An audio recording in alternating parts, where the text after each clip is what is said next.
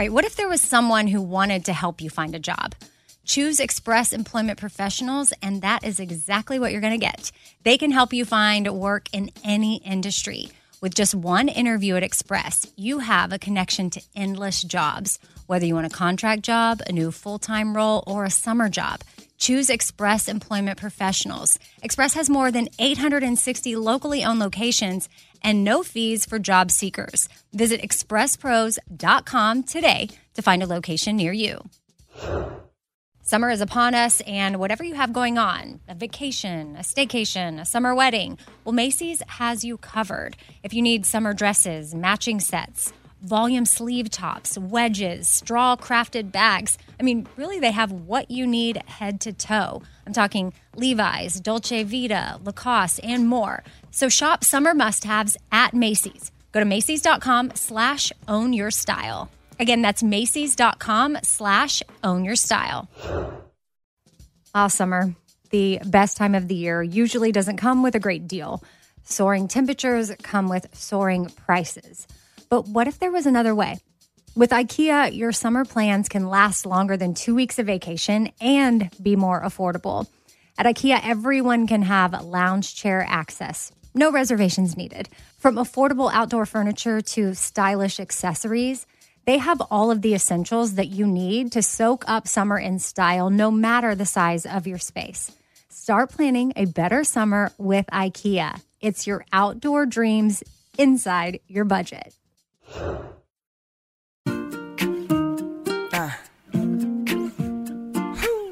Be kind, choose joy, laugh a lot. Be kind, choose joy, laugh a lot. Casserole things, little food for your soul things. Life ain't always pretty, but hey, it's pretty beautiful things. Laugh a little more things, tighten up your core things.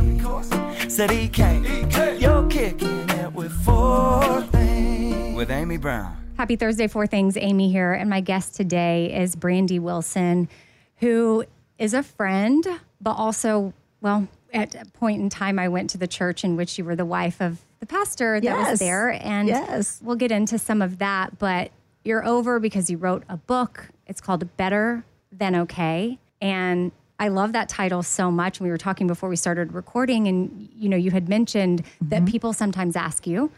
Your book is about the divorce that you had from said pastor, and that divorce is not the end of your story, and that someone would come to you and say, is this going to get any better? Am I going to be okay? This feels so, the opposite of okay. Yes. And I have been there, and you had already been through the weeds, and you're on the other side, and you were able to look at them and say, it's going to be better than okay. Yeah, you're going to be better than okay. Like, life is going to be better than okay. You are going to be better than okay.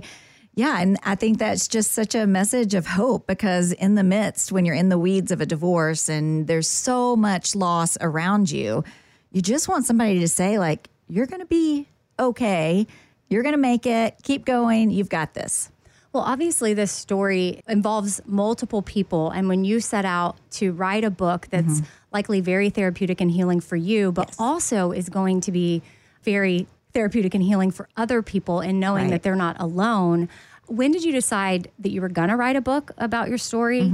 And then how did you decide what to say, what not to say? And this is something that unfolded years ago, and it was at the talk of the town. Yes. Just to give a little backstory, I married my college sweetheart back in 1996. And right out of college, we had planted a church in Kentucky. We were there for 5 years. We then moved to Nashville in 2001. And in 2002, planted Crosspoint Church, which is still in Nashville and going strong. And Crosspoint was one of the fastest growing churches in the nation. It could still be. I don't know. I'm not there. But at that time, one of the fastest growing churches in the nation. And after 14 years of serving there, 20 years of marriage, my husband at the time just chose to walk away. In September of 2016, he left the church. He left the ministry that we had started. He left our family. He walked away from our marriage. And life as I knew it ended. I'm a planner, Amy, so this is not at all what I foresaw in my plan of life. And I was devastated. I felt damaged. I felt destroyed. It's easier to tell you what I didn't feel rather than what I was feeling, because life had just fallen apart. And I think pretty quickly there were things I started to recognize about the fact that I'd I'd tried to function in a dysfunctional, unhealthy relationship for a really long time. Stuff about the past continued to come out where I realized that there was always a double life being lived. There was always a third person in our marriage the majority of the time, which is difficult to reconcile what was real and what wasn't. And I think pretty early on, I knew that I was not going to allow this to destroy me, that I was going to take care of myself and take care of my kids. And I didn't know what that looked like, but those became my two goals. And I knew when I got to the end of walking through the divorce that I wanted to be able to look back at the way I'd handled myself and be proud of how I'd walked through such a tragedy. And I wanted to give my kids a picture of strength and also faith of how I was taking one day at a time and leaning on God in the midst of it. My divorce was final in 2016. I had thought about writing a book for a little while. I just didn't know if it would be hard to revisit it. I didn't know exactly what stance I would take when I wrote the book. And then toward the end of 2021, I had someone reach out and I had put a proposal together and it had gotten into their hands and they just asked if we could talk. And at that point, the timing felt right because I had done enough work, therapy intensives. I had spent a lot of time getting to know myself again, trusting my gut, leaning into my intuition, working through that mind-body connection, that I felt like, okay, I'm going to be able to write a book out of my scars and not my wounds. When we're wounded, we're bleeding and it needs attention and things need to be repaired and sometimes things have to be removed. And I had done so much healing work at that point. I knew that what I could do is write out of my scars and therefore provide hope and healing for other people walking through the stages of a divorce. When you said you wanted to write from scars and not wounds, I love that so much. And I think that that's wisdom right there. Because sometimes we may even think that we're healed. Yes. Right? Yes. We're just making for sure that's a scar before, because you are coming from a different place and you're sort of responding to what you've been through instead of reacting. Right. For sure. And that can be in a confrontation that's in your kitchen one day with something like, do I want to respond to this or do I want to react? Or it can be to a bigger picture thing like this, where your life has completely changed and there's multiple people involved. And it's interesting you use the wound and scar analogy, because I know also with this book, you're not out for blood for anybody. I know your heart and you're in such a beautiful place. And I've loved watching you fall into your lane and tap into your gifts and be there for other people and women in particular, especially now women that have experienced the loss of a relationship like this. And you're providing them the hope that's there and sharing the different ways in which you were able to heal and move forward with your life when it completely crumbled. Yeah, I think in doing that, I had 3 kids watching how I was going to react or respond. And I did a week at Onsite, which is right outside of Nashville, Cumberland Furnace. And one of the therapists there, Bill Loki, said, your child's resilience is directly impacted by the way the parent chooses to own their story, understand their story, and communicate their story. So at that point, when I kept saying, like, I got to take care of my kids and myself, I realized that taking care of my kids meant taking care of myself first. So how could I own my story, what had happened to me, not deny it, not avoid it, like own, this is what happened to me, understand it, unpack the patterns, the habits, the unhealthy habits that had gotten me there. And then how can I communicate what I'm learning about myself, and then even practice healthy communication in the other relationships that are in my life. So that kind of gave me a roadmap of how I wanted to be able to move forward. And it was a lot of trial and error. I have not always gotten it right, but that just allowed me to say, if I'm going to take care of my kids and myself, this is what it looks like to take care of myself first. So yeah, my kids have watched every step of the way as I've, done lots of counseling and therapy and yoga. And we were talking about Allie Fallon earlier. They do a self-care workshop that I went this year. I went the first time they did it, and it's amazing. And that was even part of my healing, to realize that I could change the neurological pathways in my brain to not hear the negative talk that I had been experiencing for so long. So, which it directly impacted your self-worth. Directly impacted my self-worth and what I thought I was capable of. And you're capable of so much. Yes. And that's what's beautiful to see, is because I think that sometimes in certain relationships, depending on the dynamic, if it's not a healthy dynamic, then someone's stunted. Right, for sure. Someone's totally stunted.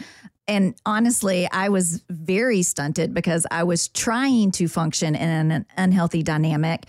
I'm a 2 on the Enneagram, so I don't know. I was just about to ask you your 2 number. Okay, so you're a helper. Yes, I'm a helper. So I'm really good at taking care of other people, and I'm a great support system person, and let me cheer you on and let me show up and help you out. And I think I'd spent so many years doing that I'd lost who I was.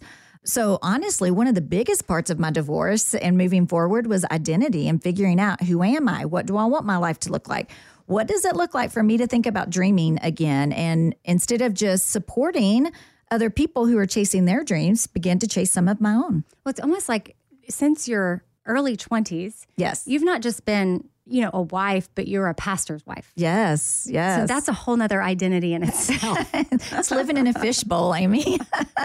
And, just knowing sometimes how your life is and then having to walk through those double doors every Sunday. Yep. And being like, here we are. Yes.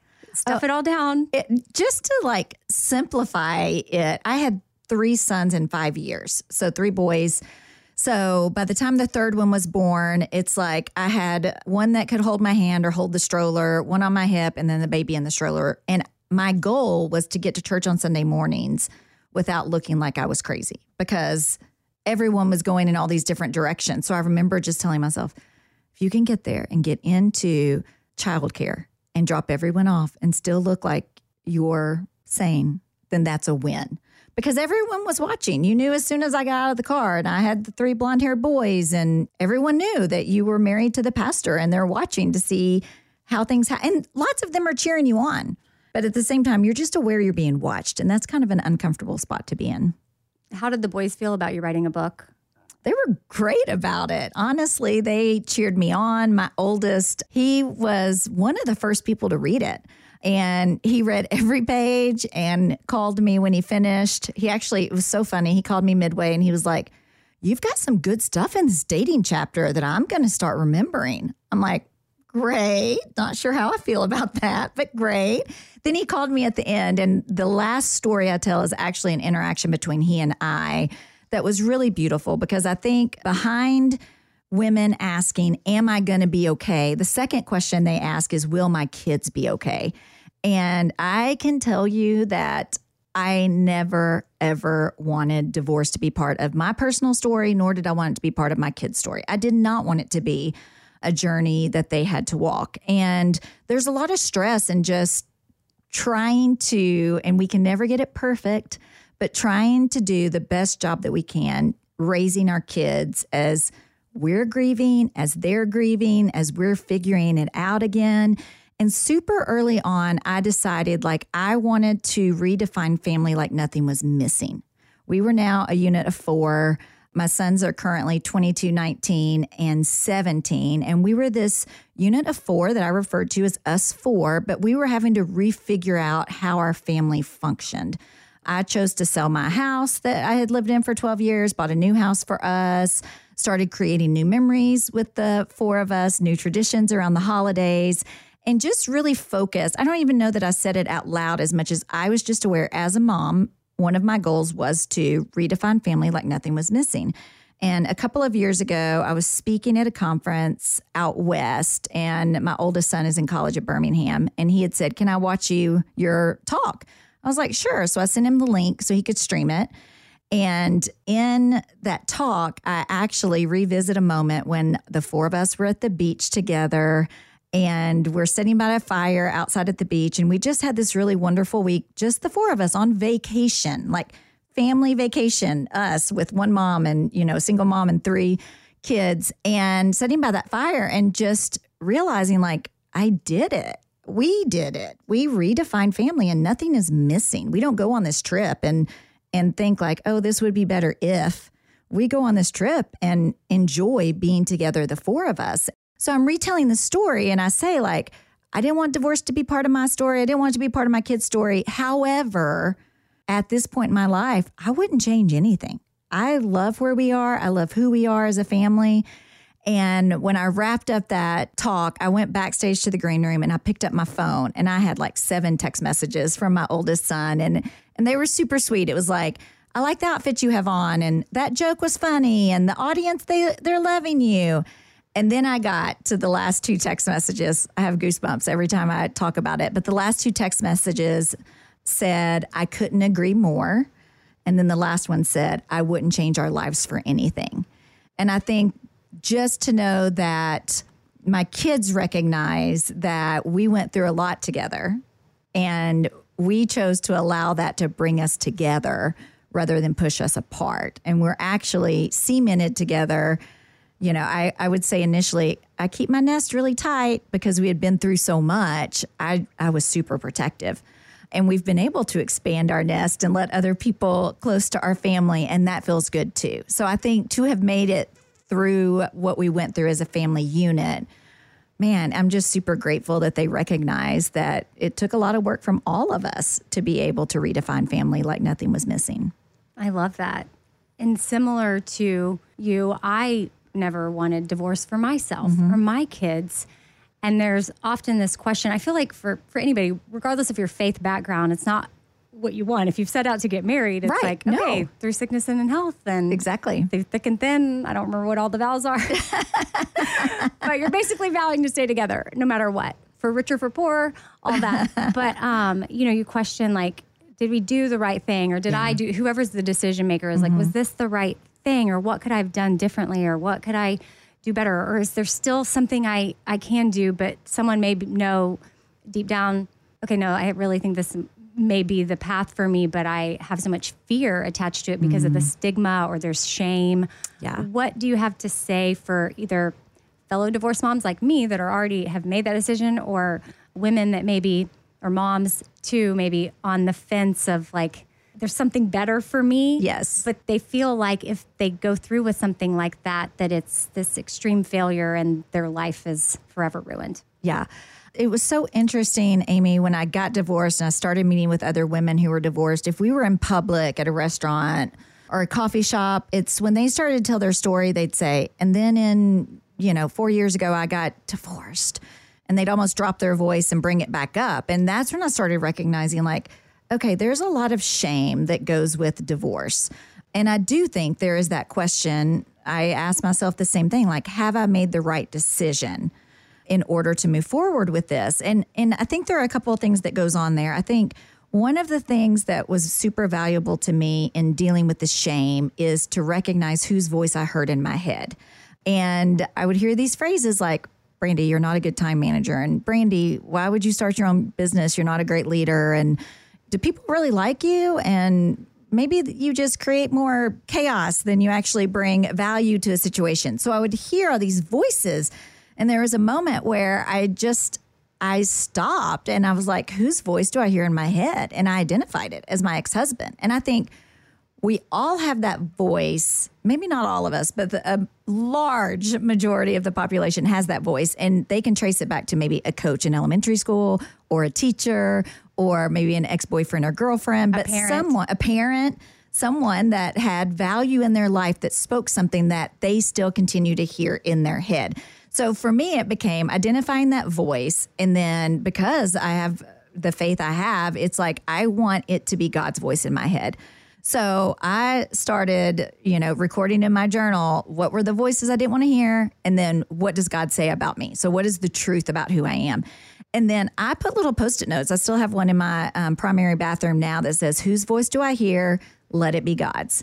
And just that reminder of, man, my ex-husband took enough of my life and my mental space and all of that. He doesn't get any more. I am going to know who I am based on my relationship with God and how He has created me. And that's going to be the truth that I cling to.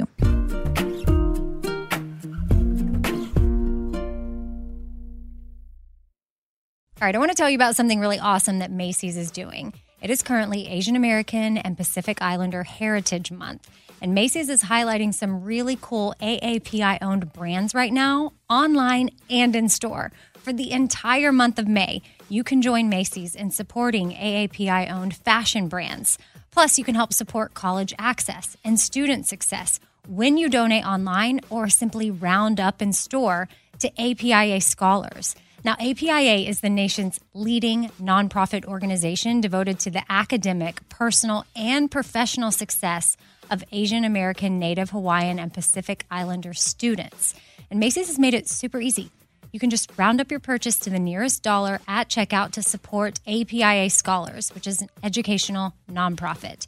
Shop Asian American and Pacific Islander owned brands at Macy's.com or in store. Again, that's Macy's.com. You're going to be doing some shopping anyway.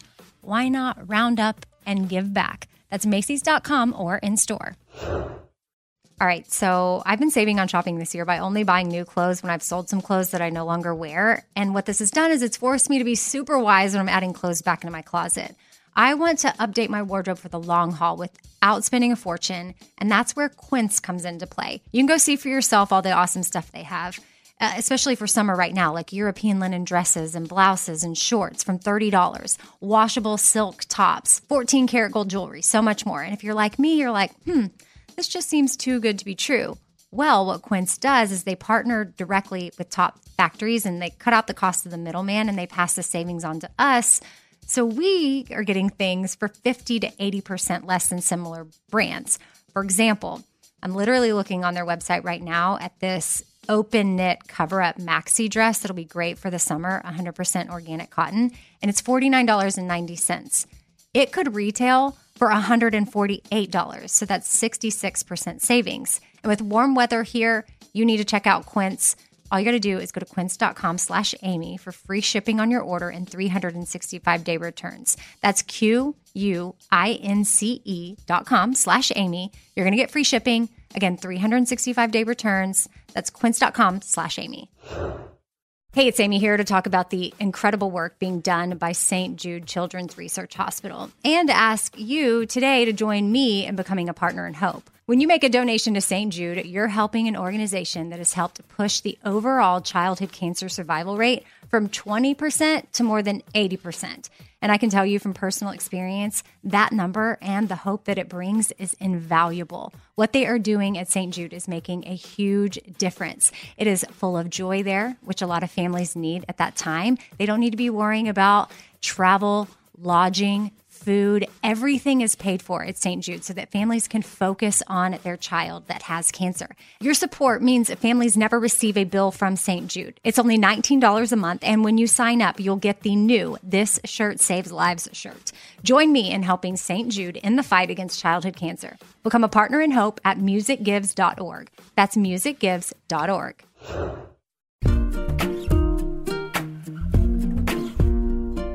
When it comes to your faith during that time when everything was falling apart, I feel like some people may go the opposite direction or they may lean more into it. What was that experience like for you? I went from being surrounded by thousands of people all the time. The church was very large. So I went from like legitimately feeling like life was huge and there were people everywhere to it shrunk down to I talked to 3 people and my therapist on a regular basis. So honestly, because life shrunk, I spent a lot of time alone and talked to God a ton. Now, I do want to validate. I was angry. I was frustrated. I didn't understand why he wasn't answering prayers. I remember laying face down in my bedroom begging for him to heal my marriage and just give me 1 ounce of hope, and that not happening. And being able to just show up to God in this way that was super authentic with where I was, for me, helped create a secure attachment. And we talk a lot about attachment in parenting. It's also called bonding science and what attachment between a parent and a child looks like. And I think that was probably the first time for me in my 40s that I actually leaned into my relationship with God in an authentic way, because I showed up angry, mad, questioning him, doubting if he was going to show up. And, you know, when the person who's supposed to love you the most leaves, you wonder if anyone will love you. And God was really gracious to give me super small ways and then large ways that reminded me he loved me and he was taking care of me. And Amy, it could be in the middle of me having a fit of like, why won't you just answer this prayer? You've reconciled all these people I know, their marriages through similar stories. Why aren't you fixing mine? And he would just nudge me. And I think I got to the point where I realized, okay, I've been asking him to heal my marriage. What he really wants to do is heal me. And that was huge for me to realize, like, okay, healing can happen in my life. Might not be my marriage, but healing can happen for me. Restoration can happen for me. Might not happen in my marriage. It can still happen for me. And to be able to realize, like, okay, he has shown up, and he's shown up when I'm mad and angry, and he has stayed through all of that. So I think his presence to me during all of that doubt and questioning made him a safe place for me to be able to go to. You know, a second ago, you mentioned like healing is possible, and you realized that was going to be the case for you. You were going to be able to heal, and that your faith was strengthened. And really, when you have a relationship like that with God, like, you're never really alone. But chapter 6 of your book, it starts off like this. I've never missed my ex, but I felt immensely lonely. So talk about how loneliness both hurts and heals. I think loneliness is huge, and it's the piece we don't expect, because I did have great support system of friends around me, and I had my kids the majority of the time. But even sometimes when I'm surrounded by people, I felt lonely. And what I had to recognize for me is that I had been lonely for a really long time in my marriage. So I had to recognize that and realize that I had been filling that hole with other things in order to not feel that loneliness. And I remember my therapist saying to me, like, you need to sit in your loneliness. And I'm like, no, I don't want to do that. That sounds miserable. I am definitely an introvert, but I'm super relational. So I like to be with people. And this sounds so silly, but I was at the Ryman one night and I heard Hardy play at a Writers in the Round at the Ryman, and he sang his song, Sober You, Sober Me. I forget the title of it. Don't tell him. But in it, he has a line that says, there's healing in the lonely. And when I heard him say that line, I was like, man, that sounds like what my therapist is talking about. If there's healing in the lonely, how can I find that? So I became super intentional about my time that I was alone, and when I started feeling lonely and being able to identify what that was. And for me, the time I get the loneliest is when we're transitioning from day into night. It's like that twilight hour. I'm fine during the day. I get to night, I'm fine. But that transition was really tough. And I think the healing for me in the loneliness was me getting to know myself again. And not just getting to know myself, but to realize how much I liked myself and I enjoyed myself and I was really fun and I'm thoughtful and I'm just easy to be around. And I think I dealt with the loneliness by getting to know myself again. And then in getting to know myself again, it made me braver to reach out to other people when I had those evenings that I didn't want to be by myself.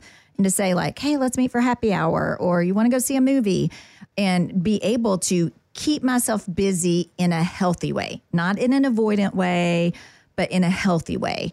And then from that loneliness, I might have probably dated a little too soon, but I think I had so much rejection and abandonment from my divorce that I just thought, is anyone going to ever want to be with me? So I might have dated a little too soon, not to the point that I regret it. But, you know, I never called a date by their name to my girlfriends. I would be like, oh, I went out with a police officer. And my girlfriend would be like, oh, is he the one with 3 kids? No, that's a real estate agent. Oh, is he the one who, and I called them by their occupation. Why? So that was kind of, because then I didn't have to attach to the fact that it was actually a person I was spending time with. So I think I dated too soon. To the person you were dating, you said their name? To them, I said their name. Hey, so a real estate agent, what are you going to do tonight? I called them by their name, just not when I talked about them. I did a lot of first dates, not a lot of second dates. On apps, or how were you meeting these people? I did. I had lots of setups, and then I tried a couple apps. I'm not doing anything right now. I just got out of like a 16 month relationship that was really great and wonderful. It's just the timing was off. So I'm ready to start dating again. I think the biggest thing I learned is that at my age, I'm in my late 40s, everyone has baggage. So that's just the reality, is everyone has baggage.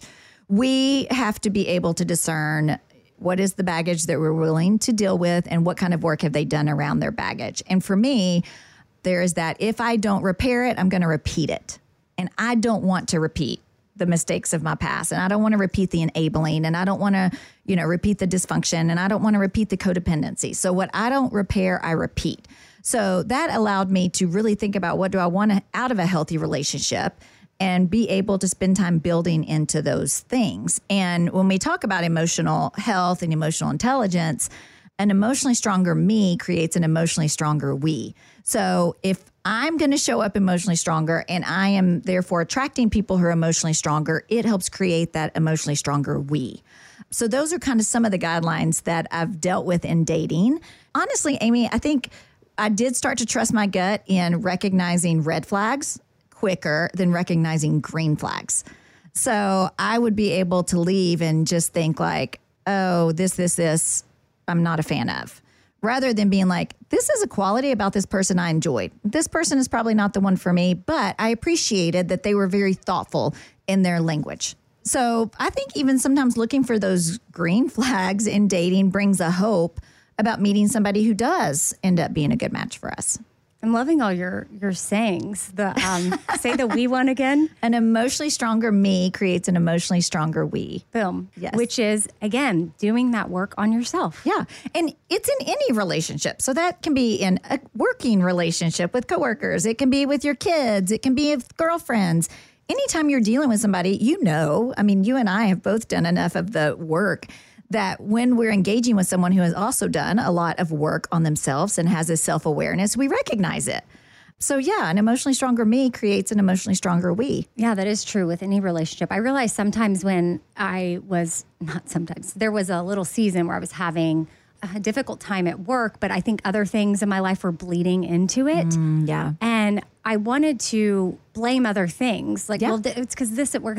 And then as I continue to do more work on myself, I realized that I was the problem. Yeah. And so when I was able to change my perspective, my attitude, do that work on myself, and it's almost like just with a snap of a finger, when it clicked, it clicked. Yes.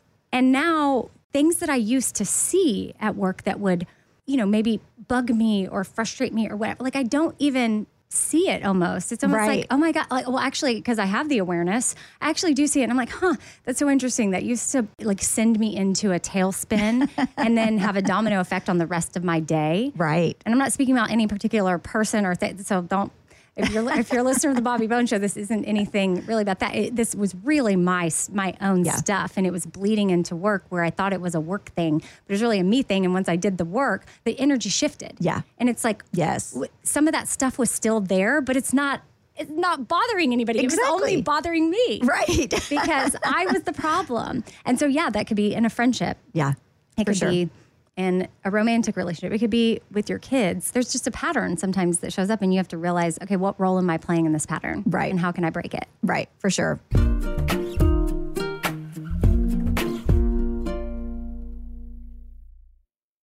right, I want to tell you about something really awesome that Macy's is doing. It is currently Asian American and Pacific Islander Heritage Month, and Macy's is highlighting some really cool AAPI-owned brands right now, online and in store. For the entire month of May, you can join Macy's in supporting AAPI-owned fashion brands. Plus, you can help support college access and student success when you donate online or simply round up in store to APIA scholars. Now, APIA is the nation's leading nonprofit organization devoted to the academic, personal, and professional success of Asian American, Native Hawaiian, and Pacific Islander students. And Macy's has made it super easy. You can just round up your purchase to the nearest dollar at checkout to support APIA Scholars, which is an educational nonprofit. Shop Asian American and Pacific Islander owned brands at Macy's.com or in store. Again, that's Macy's.com. You're going to be doing some shopping anyway. Why not round up and give back? That's Macy's.com or in store. All right, if you want to look cute and feel comfortable at the same time when you're, at a festival or a concert, because it's festival and concert season right now, it's got to be all about the boots. And Tecovas Boots is where it's at. That is your stop before attending your next concert. I've loved my Tecovas. Anytime I wear them or I get a new pair, they feel comfortable on the first wear. I don't have to break them in. Tecovas has seasonal and limited edition offerings this spring, including men's and women's boots, apparel, hats, bags, and more. And all Tecovas boots are made by hand in a time-honored tradition, which is super cool. They've got timeless styles that are always on trend. And really, you just got to stop by your local Tecovas store, try them on for yourself, and see what I'm talking about. You can have a complimentary drink while you're there, shop new styles. The smell of fresh leather and a friendly staff are at your service. Many stores have leather custom branding to make your boots truly personalized, which I love. And they've got regular live music and events. There's no in-store experience like it. If you can't make it to a store, just visit tecovas.com. That's TECOVAS and find your new favorite pair of boots today. Hey, it's Amy here to talk about the incredible work being done by St. Jude Children's Research Hospital and to ask you today to join me in becoming a partner in hope. When you make a donation to St. Jude, you're helping an organization that has helped push the overall childhood cancer survival rate from 20% to more than 80%. And I can tell you from personal experience, that number and the hope that it brings is invaluable. What they are doing at St. Jude is making a huge difference. It is full of joy there, which a lot of families need at that time. They don't need to be worrying about travel, lodging, food. Everything is paid for at St. Jude so that families can focus on their child that has cancer. Your support means that families never receive a bill from St. Jude. It's only $19 a month, and when you sign up, you'll get the new This Shirt Saves Lives shirt. Join me in helping St. Jude in the fight against childhood cancer. Become a partner in hope at musicgives.org. That's musicgives.org.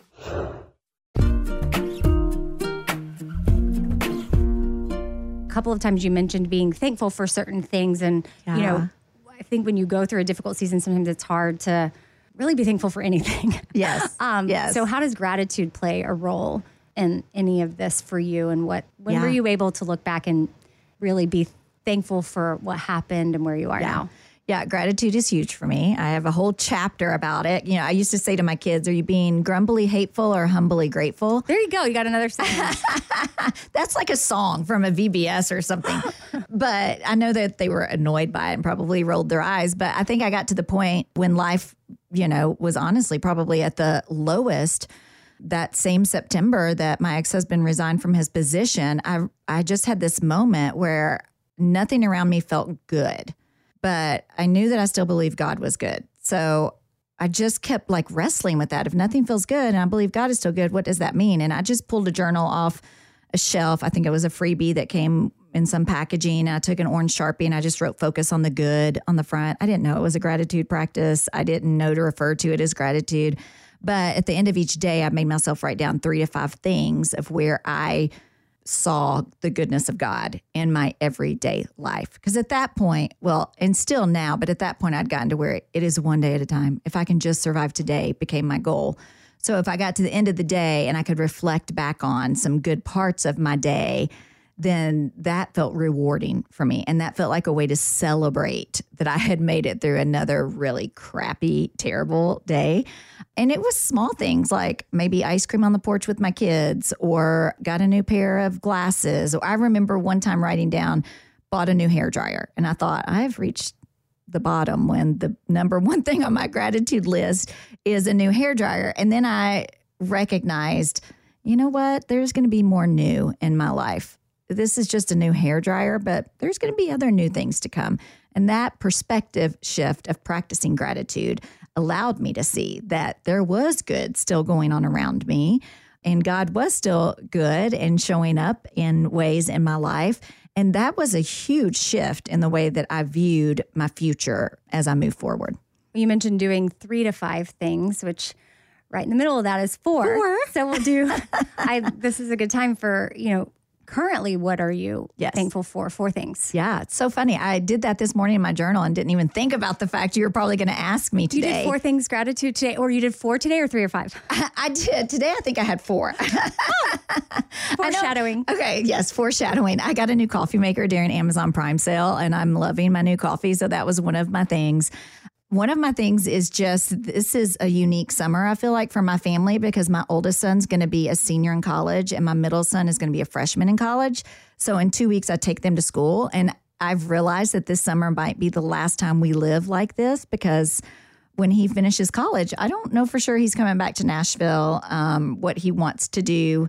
He does not want to move back in with mom. That part is clear. And that's fine. That's, he's doing what I expect him to do. But I'm super grateful that the four of us have had this summer together, because I've gotten to see how my kids interact as friends, not just as brothers, but also as friends. So super grateful to have that this summer. Last night, I saw a movie with my oldest son, and I went in to say goodnight to my youngest. And when I opened the door, he said, "Good night, Mama." And Mama does not always happen, but when he says, or any of them say Mama, that just does me in. So that was one of the things on my list. Called me Mama. And then one of my kids came in last night. I'd actually gone to sleep, woke me up and crawled in bed with me to tell me about his evening. And I'm like, how many, teenage, early 20 boys crawl in bed with their mom to tell them about their night? So I wrote down that I was grateful for that, even though he woke me up and I did not act very grateful at the moment. It was still just a sweet moment. Love that. And you know what I realized about my parenting post-divorce is that I'm less rigid and just more real. I can't really think of a way to describe it because cool keeps coming to mind and that just sounds lame, but I do think that that's the case. I'm still firm and in my mom role, but little things don't bother me like they used to. And I really want to focus more on connection and communication more than anything. Do you relate to what I'm saying? Yeah, my kids would totally say I was much more relaxed post-divorce and more fun post-divorce. When I moved into the house that the boys and I live in, I did set some probably values that I wanted to invest in when, it's us four no more. And one of them was that this is a house of truth. Yeah, that's us four. Us four no more. Mm-hmm, I love that. Noted. One of the things was I want this to be a house of truth. And I just became super honest with we have all lived through a bunch of lies. We have lived through some deceit, some manipulation. That is not how we live anymore. This is a house of truth. And as long as you're telling me the truth, we can deal with it. If you're going to lie, we can't. And I'm not going to say it worked itself out perfectly because there's obviously are bumps in the road and they're teenage boys. But truth telling has become a value that I feel like all three of them grasp onto. And I was even having a conversation with one of my sons this week, having to process the difference between a justified truth and what actual truth is.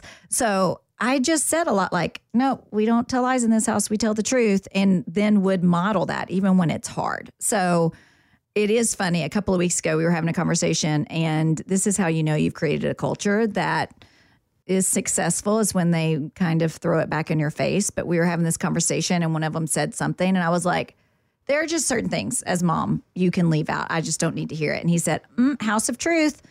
And I'm like, oh, okay, let's throw that back at me in a moment where I'm like, no, don't say that.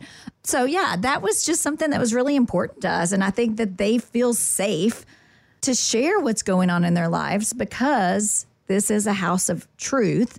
And they've called me out on that when they've felt like I'm not being honest. My honesty would be more of, there are certain things, they don't want to know about their mom dating. So I would keep that private. I'm not keeping it a secret, but it's private. And one of my sons pretty early on said, you said you'd tell us the truth and you're dating and you aren't talking to us about it. We know he's a real estate agent. We know he's a police officer. But at that point, I had to say, well, what I think is happening is that we have different, we are defining the same term differently. So for me, when I say dating, I mean, I'm in a relationship with someone. And when you say dating, you mean I'm going on dates. He was like, yes, that's what you're doing. I was like, yes, that's what I'm doing. This is just a misunderstanding. We have miscommunicated on the definition of this word. So I think I've just tried to create because I don't feel rigid anymore and I don't feel stressed anymore. I couldn't explain it, but when you said relaxed and fun, that was it. But again, there's still this, my house, you will respect, this is what I'm asking. Sure. There's a difference, but there is this, I don't know, when a family goes through a lot, and it's not what was modeled to me as a child in my home. Yeah. But yeah, something broke us all down, and Ben's the same way with them. I mean, and we co-parent amicably, and it's very easy, but we're both on that same page of like, listen, we would rather our kids be able to come to us and tell us anything, because that was just not the culture in our homes growing up. Right. Like he's like, I didn't tell my parents anything. Are you kidding? I mean, his parents are amazing, as were mine, but just wasn't this open invitation to talk about anything for fear of XYZ. And so it's almost like when you're something about what my home went through, I can only speak for my home, what we went through as a family, it was like, okay, yeah, wow. All right, we're just not going to waste time on being rigid or complicated in that way anymore. Let's be relaxed, more fun. Let's just be open. Let's share. You can come to me with anything. There's no judgment. It's not going to shock me. Yeah. But like, I'm also going to guide you or try to guide you or be the best mom to you that I can, because I care about you and I love you. But like, let's tell each other things. Yeah. And it's way more fun. It's way more fun. It's so exhausting being rigid. Yes, it's so exhausting. Yeah, it is. And I think that relaxed nature just allows me to parent in a way, and you to parent in a way where they want to tell us what's going on in their life. So yes, we are the cool parents, Amy. Cool. Do you have any final advice to wrap up like the divorce talk for anybody that is facing it or facing the co-parenting stuff? Are there resources or things that you recommend? Yeah. Obviously, I recommend Better Than Okay by Brandy Wilson. I will say, when it comes to co-parenting, one of the things that was helpful to me is our communication is basically email, and that's it. So I realize in that communication, am I responding to my ex-husband or am I responding to my kid's father?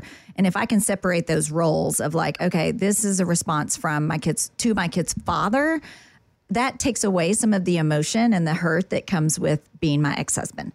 So if you can separate that, sometimes that helps remove some of that frustration and pain. Reframing who you're talking to. Reframes who you're talking to. So that's a little nugget. I think my other is just take one day at a time, because you can get so overwhelmed thinking, what is this going to look like in 6 months? What is this going to look like in 6 years when I'm sending 2 kids to college? And it is about making it through that one day at a time. As far as resources and places to go, I mean, I tell everyone to find a great therapist. So I think that's the number one thing you can do. And then lean into your support system. And if you don't have that, reach out to the people around you and ask for it. I think we want to isolate because out of embarrassment and shame, and then people are going to ask questions and we often don't have answers to those questions. So it overwhelms us. But you also can reach out to those people. And if they ask a question, you can say, I don't have an answer for it right now. Can we just have coffee and talk about what else is going on in life? But definitely try to lean into that support system, because it is a time in your life you do not need to be isolated. You need to make sure you are seeing other people and engaging with other people. Lisa TerKeurst wrote a book called Forgiving What You Can't Forget, which is an excellent book. I read that with a group of single moms during the pandemic. We did a book club on Zoom with it, and it was an excellent resource, because lots of times the other questions I get are, how do you forgive? And I think that's a great one when it comes to being able to forgive. And then her last book is called Boundaries or Goodbyes, and that's a great one too. Boundaries are or? Or. Okay. Were you good at boundaries before any of this? I thought I was, Amy. And then do you realize now like you're not? Yeah. And now are you? Yeah, I'm way better. Mm-hmm. Yeah, I think I'm way better at what I will and won't allow. So I think for me, I always looked at boundaries as more of a time frame of like, I need this coffee to end at this time because then I have this to go to. And I probably thought about it more in time management, which clearly I was told I wasn't good at. But now I am. I'm actually great at it. You were on time here. Thank you. Yeah. That counts. 100% success And then we rate. got to talking and I delayed you and you had something else and you were respectful to call whomever and say, hey, this is my new plan. So I feel like you're great with time management. Thank you. And courteous. But yes, I think for boundaries, I had to reframe how I allow people to treat me and what I will and won't put up with. So I don't think I saw boundaries as more emotional boundaries. Mm-hmm. They were more physical and tangible boundaries in my mind. So yes, I'm way better at them now. I pulled up the Hardy song and it's signed Sober You. Yeah, signed, Sober You, because what he would do, in the song is he's writing a note to himself and puts it on the fridge when he's sober so that when he's been drinking, he can read it and be reminded of what he was saying to himself when he was clear and not impaired. And so, the line is, don't think about it, mister. Don't even touch your phone. I know you think you miss her, but I promise you, you don't. Mm-hmm. There's healing in the lonely. Sit back, kick off your boots, and you'll thank me in the morning like you always do. Signed, Sober You. Yes, I love that song. I was with another divorced single mom at that benefit, and when he sang it, we were both like minds blown with there's healing in the lonely. Oh, that means I'm going to have to do it. Yeah, it's going to take a little bit of work, but you see the fruit of your labor. For sure. Worth it. Yes, worth it. Wouldn't change my life for anything.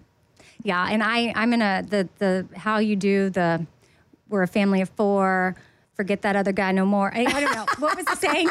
Us four no more. Us four no more. So I like that just in building that new life. Yeah. Being proactive and not wallowing in like, oh, what was supposed to be or what could have been. Sure, there's grief there. Yeah, of course. Yes. But in order to move forward, you have to start living in the now. Yes, for sure. And then having visions for your future. But I feel like if we are focus too much on our future, then we start the future tripping stuff. And then if we're living in the past, that's not helping our new life that we're trying to create at all.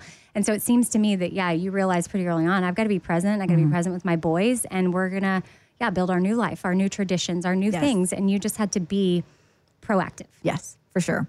And when you're going through a lot, that's sometimes hard to do because you can feel just paralyzed. Oh, but trust me, I had days I did not want to get out of bed and days I took it to his school and went back to bed. So yes, depression and anxiety was huge during those times. Yeah.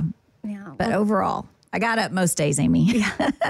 Well, thank you for sharing your story. And I'm proud of you for putting out the book when the time was right for you and thank you. Being a resource for so many people and being so capable and talented. I appreciate and it. And a leader.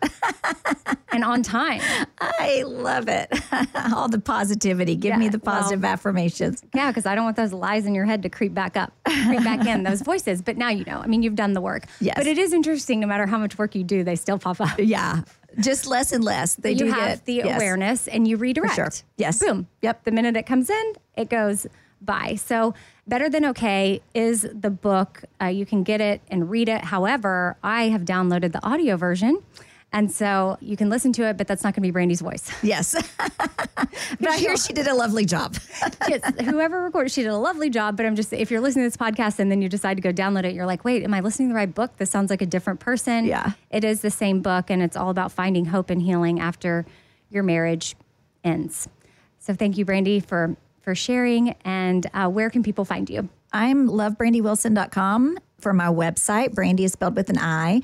And on Instagram, I'm Love Brandy Wilson. So I can be found both of those places. Why the love? For years, I was Brandy and Boys because I have 3 sons and I like alliteration. And I got to that point where one of the things I did post-divorce was I went to get a coaching certification because I was talking to so many women. And I'm like, knowledge is power. If I'm going to talk to all these women about divorce, I want to be able to give them great quality feedback. So when I got my first coaching certification, I have a couple now, I just thought I'm going to rebrand because I need a single mom side hustle. So when I did some rebranding, I actually named my business Brandy and Boys and switched to Love Brandy Wilson for a couple of reasons. I feel like it's almost endearing to who I am. And then I think when I talk about what love looks like, years ago, I got a Love More tattoo on my wrist. And I just feel like if we approach situations with love, the outcome is usually way more positive than approaching it with a different stance. And I think for me, if I'm going to talk about love, I'm going to talk about how to be healthy in a loving relationship. And it just kind of stuck. So, well, I love it. I'm so glad you do. And Brandy with an I. Yes, I think that's important. They might be like Brandy. Yeah, they won't find me there. Brandy with an I. No. And then what about the Wilson? Last question. Sorry. Yeah. I'm intrigued because I'm Amy Brown and that's Ben's last name and I'm keeping that and you kept Wilson. Yeah. I actually had been Wilson longer than I had been my maiden name, Wheeler. when I got divorced. And then my kids are all Wilson. So I had been a school teacher for years, and it was always a little confusing of like, whose mom is this when the last names didn't match. And I think because my kids were all Wilson and that's how I've been known my entire adult life, it just seemed like more of a natural fit. Okay. Yeah, but I get asked that a lot. It's so funny. A lot of people are like, are you changing your name? And I'm like, if I changed my name, no one would know who I was. I know. Me professionally be like 4 things with Amy. What? Yeah. Who is that? Yeah. Well, I hope y'all are having the day that you need to have. Again, check out Brandy's book, Better Than Okay. And remember, no matter what you're going through in life, maybe it's not even a divorce, but you listen to this entire episode, which would be cool. And you're like, I have no idea what they're talking about, but maybe you're listening for a reason. Like you've got a friend that could be walking through it soon, or a loved one. And there's something in knowing that you're not alone. Yes, for sure. That validation it is could be huge. comforting to have that. So thanks for listening. And again, whatever you're going through, I love that saying, you're better than okay. Yes. You will be. You will be. Okay, bye.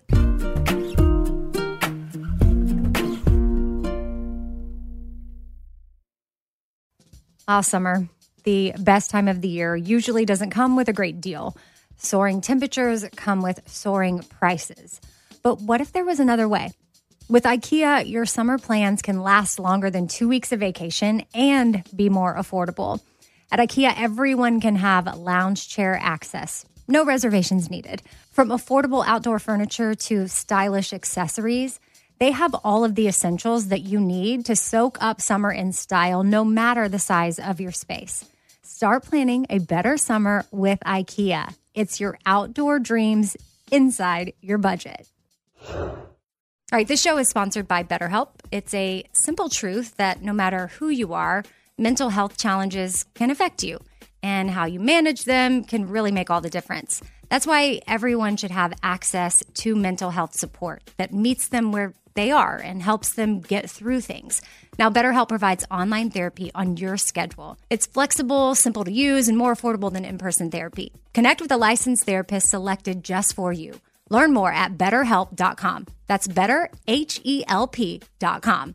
BetterHelp.com. Hey, it's Amy here to talk about St. Jude Children's Research Hospital. For 60 years, St. Jude doctors and researchers have helped push the overall childhood cancer survival rate from 20% to more than 80%. And we need your help getting that number to 100%. And most important, your support means that families never receive a bill from St. Jude for treatment, travel, housing, or food. That peace of mind means so much for these families. So join me in helping St. Jude in this fight. Become a partner in hope at musicgives.org. That's musicgives.org.